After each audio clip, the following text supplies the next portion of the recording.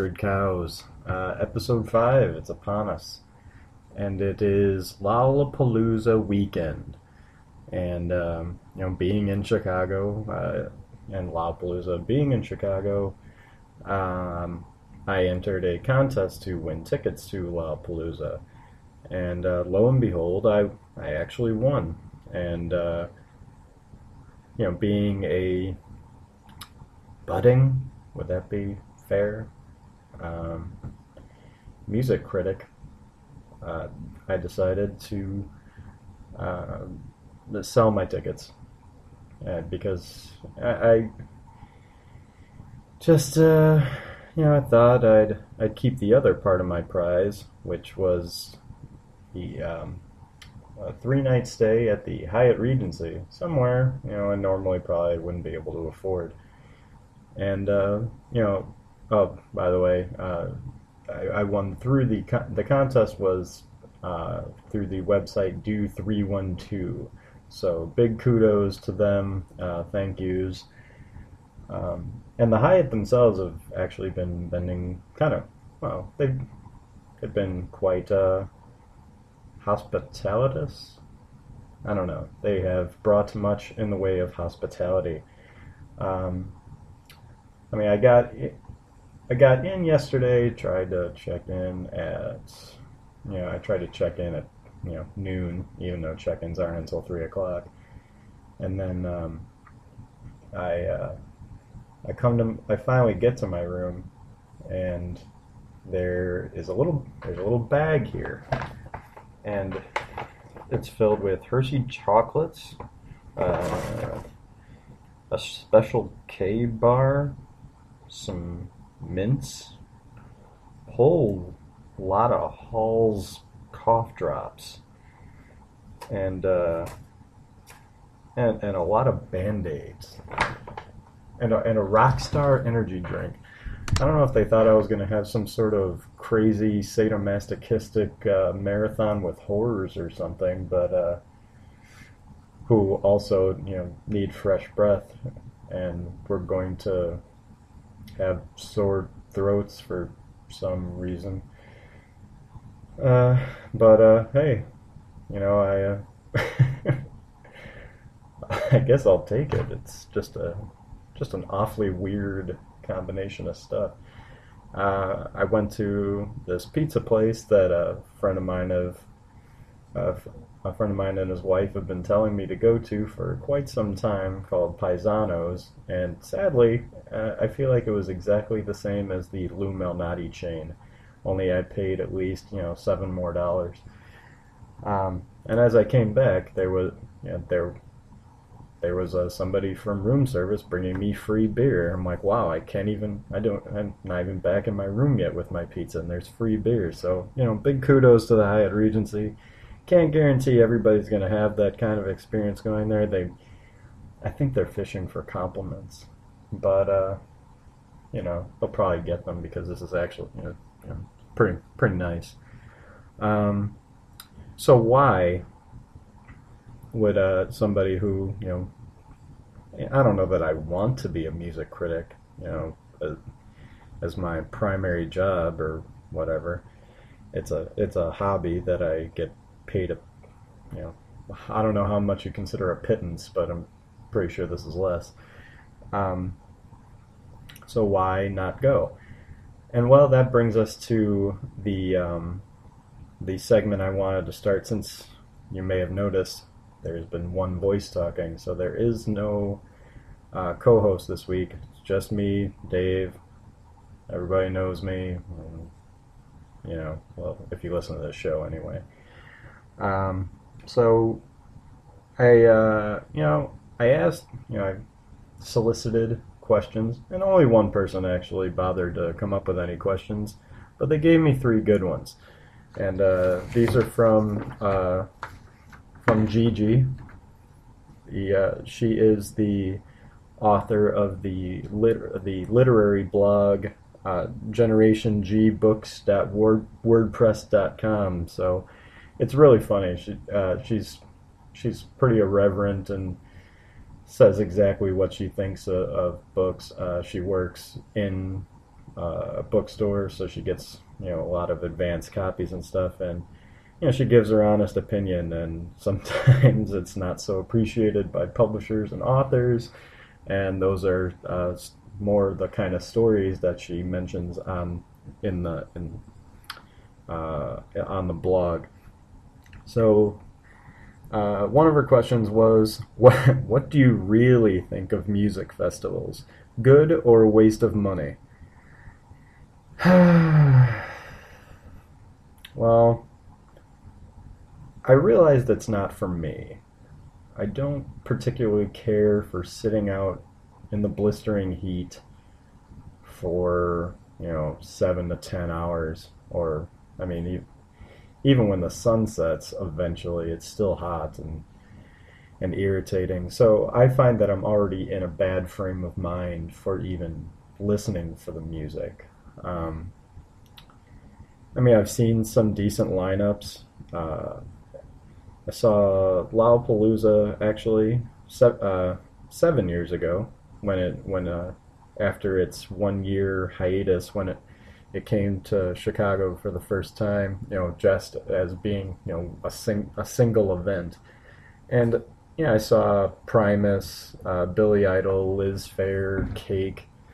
It was a pretty good lineup, and but I just remember even then, I'm like, because it had rained and then it went super hot and my back hurt from all, I had hurt my back, so when things get weird like that weather-wise, my back starts to hurt. So again, not in the best frame of mind. But and was it the last? Yeah, the last act I'd actually stayed for that day, because the main headliner was Weezer, and F that. It was the Pixies, and I have this theory that I had tried to listen to Surfer Rosa, but it's a classic album, and the idea that I at one point didn't care for it is kind of strange, but I guess it just, sometimes certain albums or certain bands, you have to hear them at a certain time of your life, or or in a certain frame of mind, because otherwise you can be pretty dismissive. But I heard the Pixies that day. I knew it was pretty much the last thing I was staying to hear, and I was pretty floored. So that's one of the good experiences. And it was only the one day. I didn't go to all 3 days, or I think it might have been only 2 days then. But I had gone to the Pitchfork Music Festival, and that's also has been a mixed bag. I've gone several years. I went in '07, where there were only 3 bands playing, or 3 acts playing that day, and I was pretty excited for all of them. It was one of those things from like All Tomorrow's Parties Don't Look Back, where bands play one album in its entirety. And it was, the concept was amazing. You had Slint playing Spiderland, the GZA from Wu-Tang Clan doing his Liquid Swords, and of course Sonic Youth doing Daydream Nation, which is like the alternative rock Bible. So I'm pretty geared up for this. But they had just terrible equipment, and it didn't so much affect Slint or the GZA so much, but when Sonic Youth came on, it just sounded horrid. And I actually didn't stay till the end. I waited I think that I left after Total Trash. I don't know, but I didn't. Literally, I missed. I think maybe it was Candle.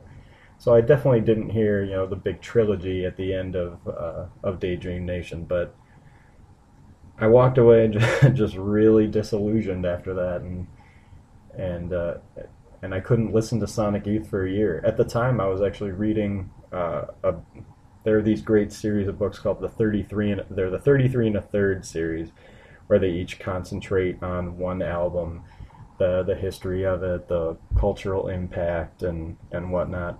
I stopped reading that book. I buried it, and I didn't pick it up for years as a result.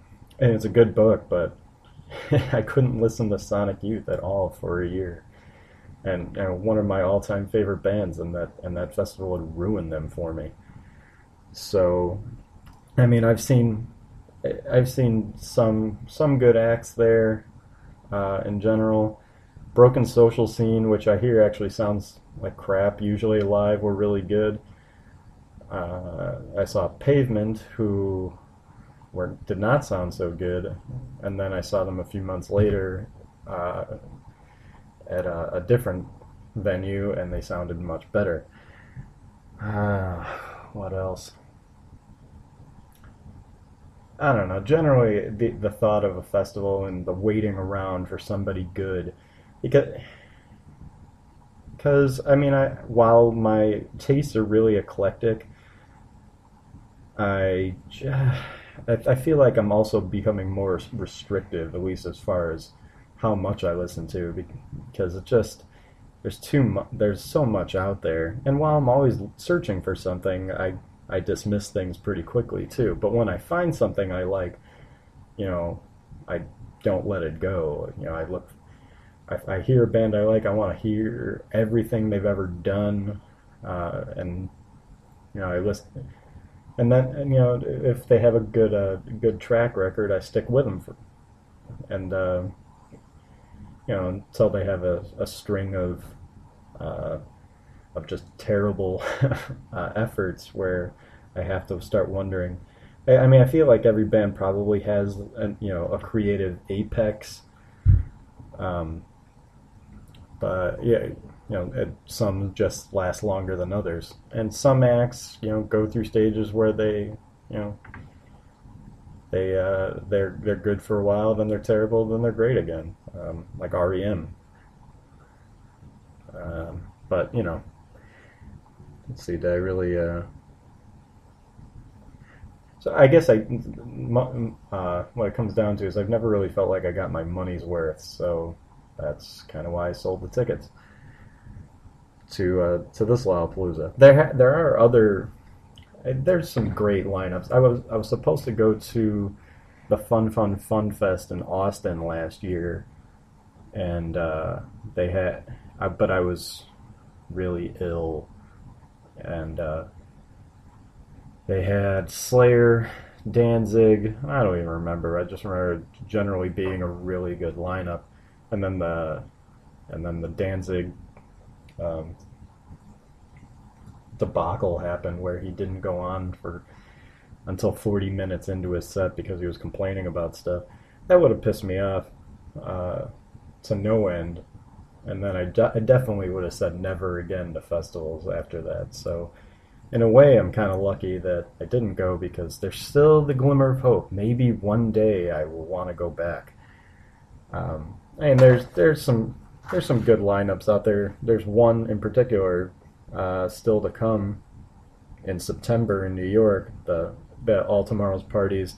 And they usually have pretty good lineups in general. This one has Afghan Wigs, Godspeed You Black Emperor, Mark Lanigan Band, Leo Ronaldo from the now defunct Sonic Youth, Hot Snakes is reuniting, Lightning Bolt, great new band called I Break Horses from Sweden, and Autolux, whose first album is amazing, but their second album that came out, I think it was last year, was really disappointing.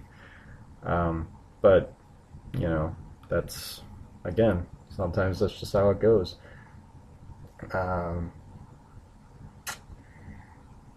I think I answered that question pretty sufficiently. 10 minutes worth of answer there. So her next question: do you have a funeral playlist? If so, what would be on it? I've actually had one for quite a long time. At one point, I'd actually come up with a 3 CD set of what I wanted played at my funeral. Somebody pointed out to me, like, how long do you really think your funeral is going to be? And I guess that was a little humbling. Like, well, I think they should stay till the end, or at least stay till the music's over. I plan on getting cremated anyway, so I guess it's not really going to be much of a thing to look at. But I did come up with a Spotify playlist. I actually kind of loathe Spotify. Uh, I made the playlist, ordered it, put it in the order that I wanted it to be in, um, and then accidentally hit, one of the sort column things, track or artist or whatever, and now I can't get my order back. There's no way I can just, not have it in that order. It's really annoying, and now, I tried to create a mood by doing it. Now it's lost, and I'm pretty pissed about that. But it was the only way I could think of that I could actually share the playlist. So on this on the website, at the very bottom of the entry, I do have a link to the Spotify list. It's, I mean, it's not just it's not a bunch of songs about death, and amazingly enough, it is not just a playlist of Danzig and Misfits songs. I really did think about doing that, but that's hardly creative. So I have some. It's they're not a bunch of songs about death, like I said, or and a lot of them are songs that just kind of mean something to me, or songs that I just really like. Um, some are sad, like Joy Division's "Atmosphere." Uh, there's really, what's sadder than that song? Um, song great, the Besnard Lakes "Casino Nanaimo," which is one of the greatest songs ever, and it's a 5-year-old song. I have some newer songs on there like that. Um, the let's see, Vic Chesnutt again. What's sadder than that dude? Guy killing himself on Christmas, and if you knew the rest of the story of Vic Chesnutt, you should. It's really pretty fascinating. This is a guy who kind of just he made a bunch of records. He would, but it was he didn't really seem to be. I don't know. It's kind of inspiring until he kind of killed himself. He was a guy who was in a car accident. I think he was hit by a drunk driver and ended up in a wheelchair and still wrote music, and I guess eventually just you kind of thought he would have killed himself a lot earlier based on some of his music, but you're like wondering if that was just his form of therapy. Um, Sure enough, what am I looking at next on was Elliott Smith, another God, is there anyone? The Besnard Lakes are the only thing I mentioned where somebody didn't kill themselves. Just out of curiosity, is there anything else quite that morbid? A song from NXS. The song itself isn't morbid, but singer did hang himself. Well, that looks like it, as far as sad goes. At least as far as sad stories behind it. The aforementioned Pixies and Mark Lanigan on the list. REM. Some I just felt like I had to have on there because I respected their voices, or them as artists, and I kind of wanted people to realize it's not just songs that meant something to me. Things that didn't really fit that I put in there just because I like them as artists. Like, I put Generation X because I love Billy Idol, and that song really doesn't fit any kind of mood at all. And there's almost some dancey things to this. Michael Jackson, but yeah, it's there for it'll be up for everyone's perusal and or listening pleasure. And if you so feel inclined, you can imagine me dead while you listen to it. You know, entirely up to you. I'm gonna take a break from the music questions, or she's got two music questions. There's one more question that Ms. G had to ask, and gonna get to that after this music related topic that I wanted to get to. You don't call retarded people retards. It's bad taste. You call your friends retards when they're acting retarded. Everybody knows you never go full retard. Dustin Hoffman, Rain Man, look retarded, act retarded, not retarded. Count two picks, cheated cards. Autistic, sure, not retarded. You got Tom Hanks, Forrest Gump. Slow, yes, retarded, maybe, braces on his leg, but he charmed the pants off next to him and he won a ping pong competition.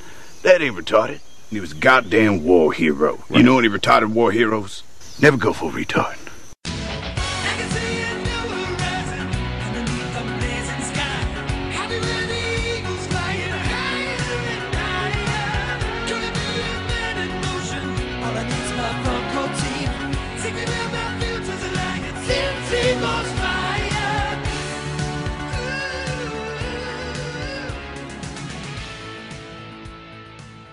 That's right, kids. It's time for That's Retarded.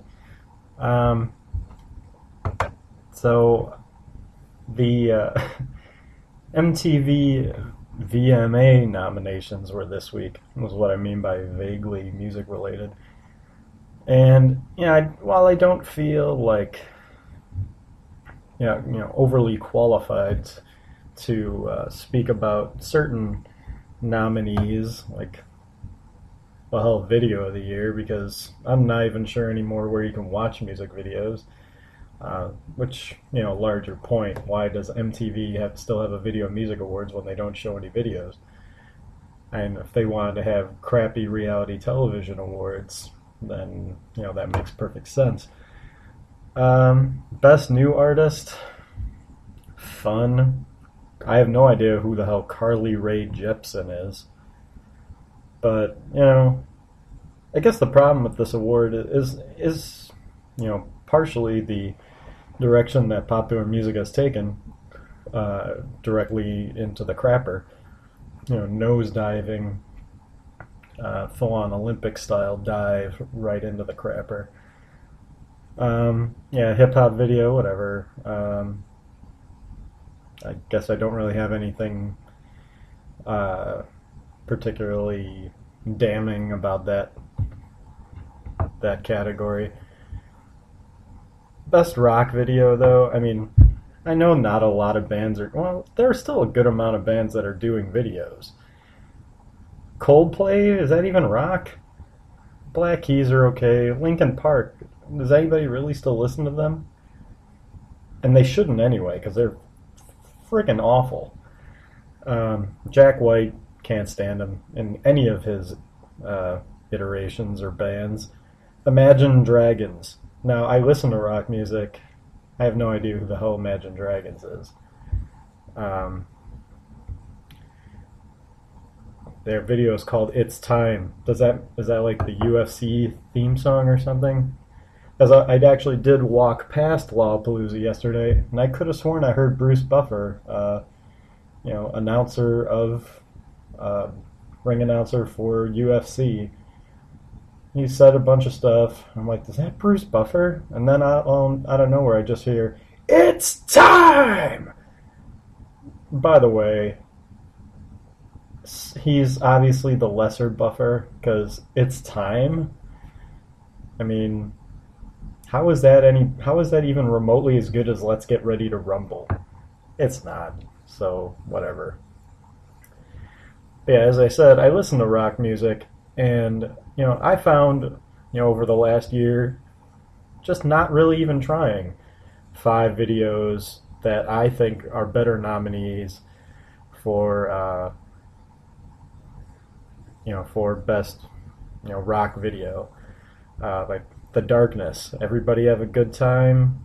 Stephen Malkmus and the Jicks, Senator, which, in case you don't know, Stephen Malkmus was the leader and primary songwriter of Pavement. Primus, Lee Van Cleef, a cool little animated video. Rammstein's Mindland. It's pretty ridiculous. And, well, Tenacious D's Rise of the Phoenix. Sadly, two of these videos feature Jack Black, but, you know, I don't want to watch him in movies anymore, so maybe it's this reduced amount of time and space that I see him in that I'm okay with. But those videos, all pretty ridiculous, but all pretty fun, too. And shouldn't it be about enjoyment? Which is, you know, against everything that Coldplay stands for. Yeah, remember when there used to be multiple rock categories? They're just best rock. No, I mean, the term alternative was always kind of nebulous, but, I mean, it's not even there anymore. No metal. There are no metal bands that do videos anymore. I mean, aren't there plenty of videos with explosions and, I don't know, demons walking around or something that, you know, make it... I'm sure there's enough to warrant a category. I mean, they have best electronic dance music video. I don't get it. Electronic dance music is beeps and it's like Spaceballs. He's got the bleeps, the sweeps, and the creeps. That's electronic dance music to me. The only good dance music to me is My Life with the Thrill Kill Cult. And they're all songs about the devil and drugs and sex. So, you know, important issues. I guess, I mean, the rest is, you know, art direction, choreography. Why I should need choreography in a video. Not necessarily everybody needs to be dancing. Visual effects, that's all well and good. Yeah, the visual effects, I'm wondering where the hell the Tenacious D nomination is, because the entire video is just a bunch of green screen effects. But the one that I really have an issue with, and somebody explained to me, and feel free to comment, best video with a message. What in the hell does that even mean? Now, I started watching the videos. I watched the first nominee, Demi Lovato's Skyscraper. I can't find a message. I stopped halfway through because it's just her in a desert looking sad, angry at the camera, singing a bad song. So I was kind of, I mean, I don't really know where that's going. And it's a music video. Do they need messages? They can't all be like, you know, Jeremy or something. They're promotional tools. I mean, yeah, leave it to Pearl Jam or somebody, you know, pompous and asinine to slap messages at you. I don't need pop stars. Yeah, Kelly Clarkson, teach me about the world. I don't know who Kanan is. Conan? I don't know. Doesn't matter. And Lil Wayne is just irritating. Rise Against, I've had the opportunity to see them twice, and I didn't take either one. I sat in the lobby of whatever venue it happened to be at just to avoid them because, no interest. That's your you know, your big rock act on this. But the best video with a message. They don't even get best rock video. But yeah. So I mean, larger point. I mean, well, there's the, you know, there are these VMAs but in general, MTV, that's retarded. So that's retarded. That's one I've been waiting to get off my chest for a while. I mean, That's the combo. That's retarded and tipping sacred or tipping a sacred cow all in one. You know, throw it on MTV on the pile with Oprah and Paula Deen. So back to the questions of the one left. And it says, if you were to write a screenplay with an ultimate fighting theme, which two comic book heroes would you have facing each other? Well, first off, despite what I just said about knowing who Bruce Buffer is and the fact that he is the ring announcer for the Ultimate Fighting, I'm really not that big a fan of it. I don't retain any of the names really. There's like 5 people that even though I see a lot of the events because my friends are really into it, and it's just kind of an excuse for me to just hang out and eat bad food, and be a general nuisance. I don't really get it. Well, I get it. I just don't know. I just don't care for it that much.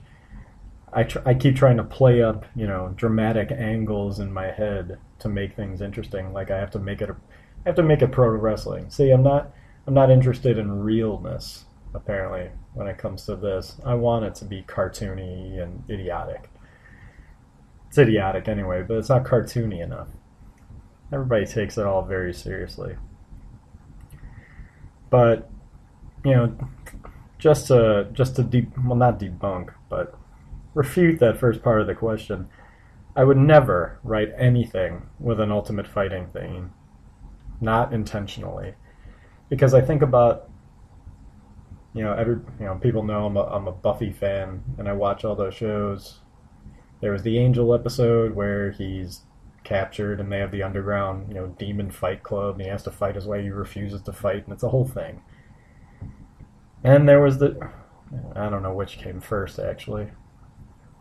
But there was a Justice League episode where Mongol has War World, and Superman gets captured by Mongol, and he refuses to kill people. You can only end the fight when the other is dead.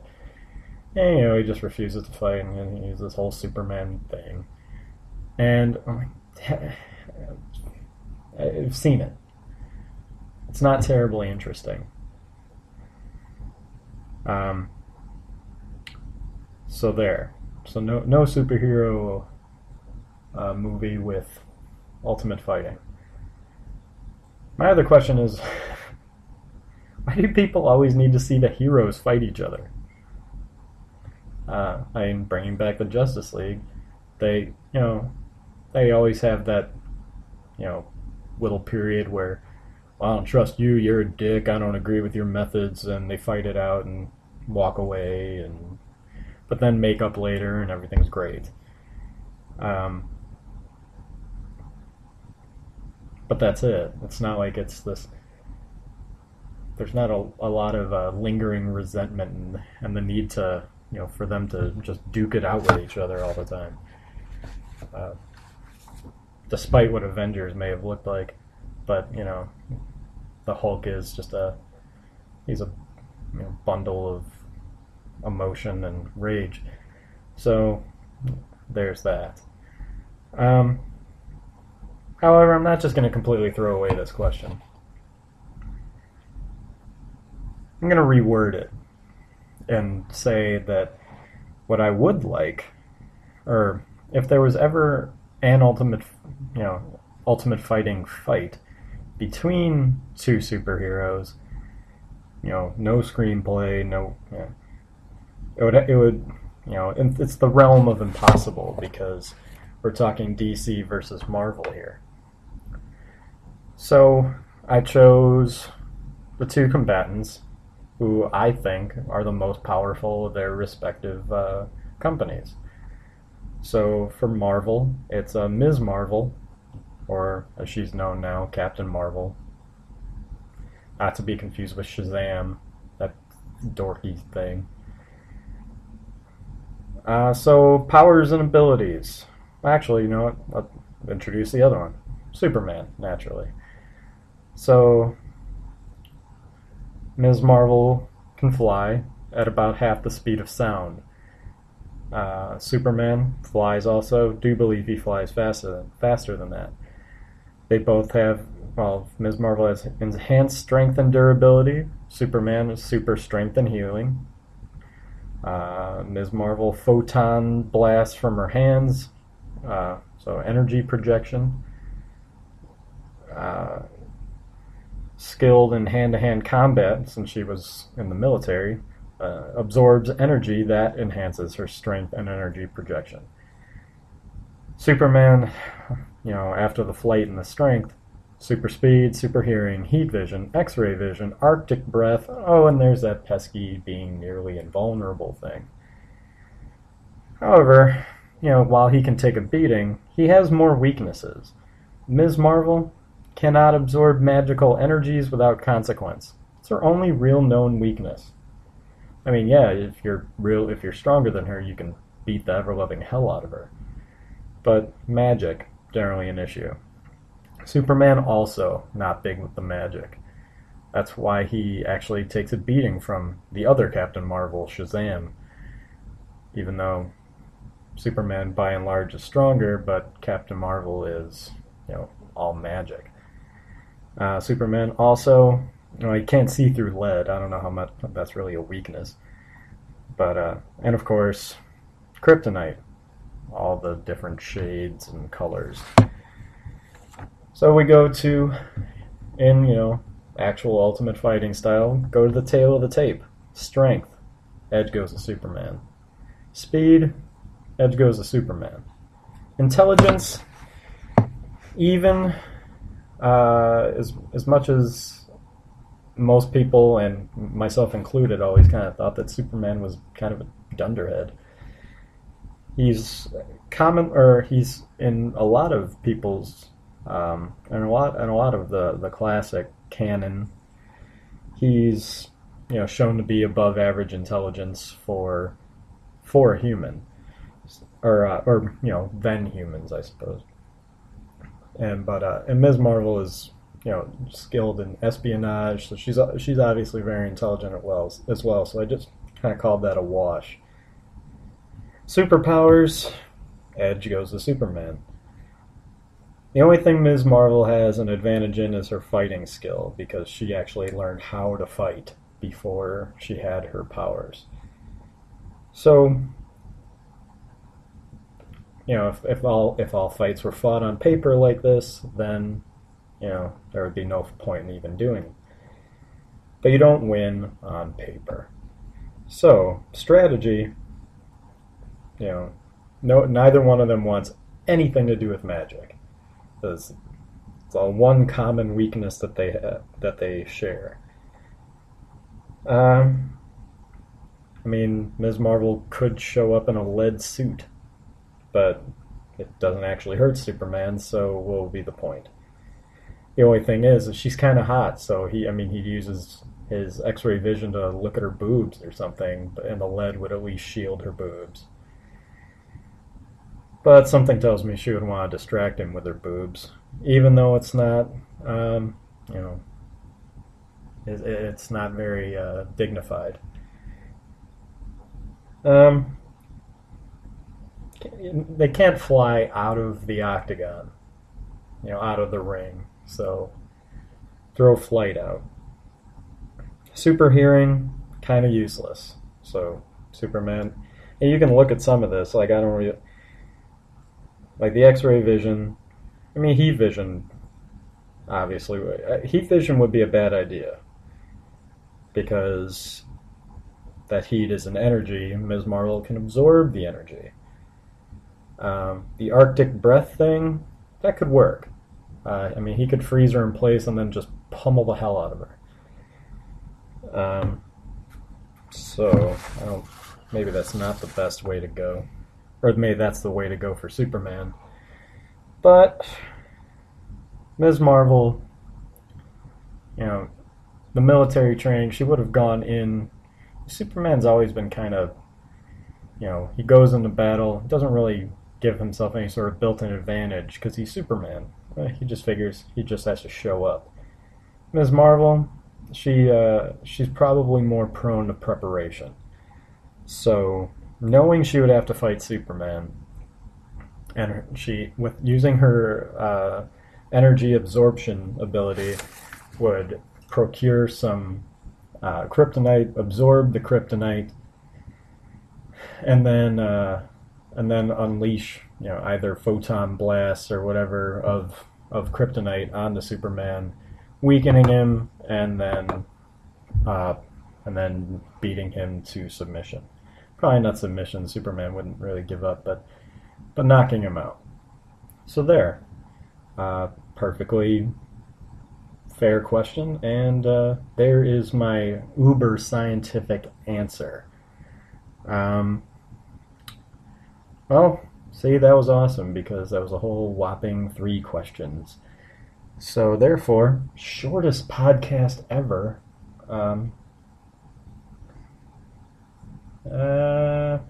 Yeah, that's really all I gotta say. So what I'm going to do is, I mentioned I had the funeral playlist, kind of morbid, whatever, but I'd like to think at least good music just to listen to.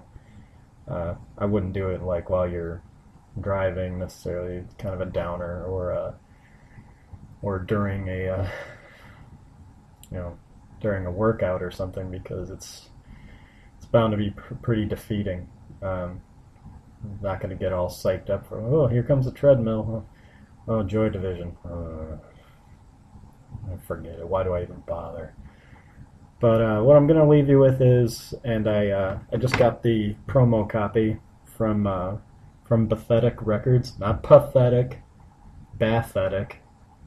I don't know if that's a word, but nonetheless, the great Chicago folk artist Angel Olsen, who no, I've never met. Oh, hell, we don't really talk music on this show until today.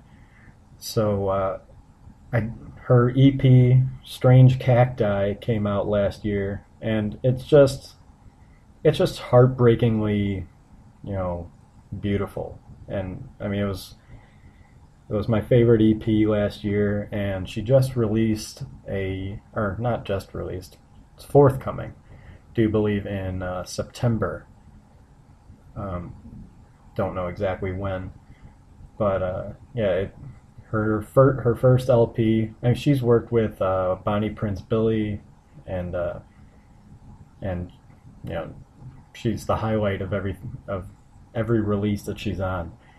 And so I'm going to leave you with, it's a little bit of a downer, but let's face it, this podcast was kind of a downer. I'm going to leave you with a track from her forthcoming album, Halfway Home. Not halfway home, like she doesn't belong in a halfway home, but, you're going home, you're halfway home. This is Angel Olsen with Free.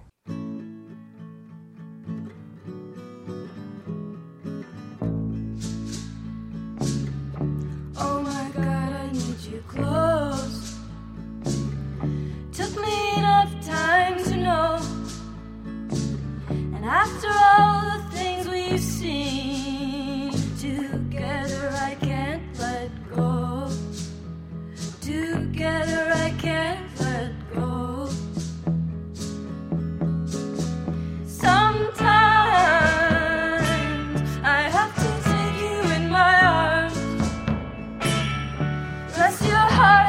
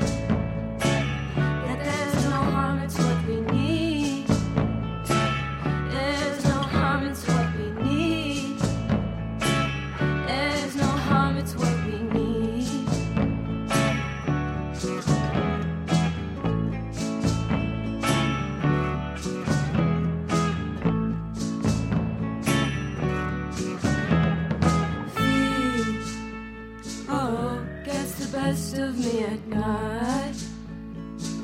Where is the one who holds me tight? Can only reach him in my mind.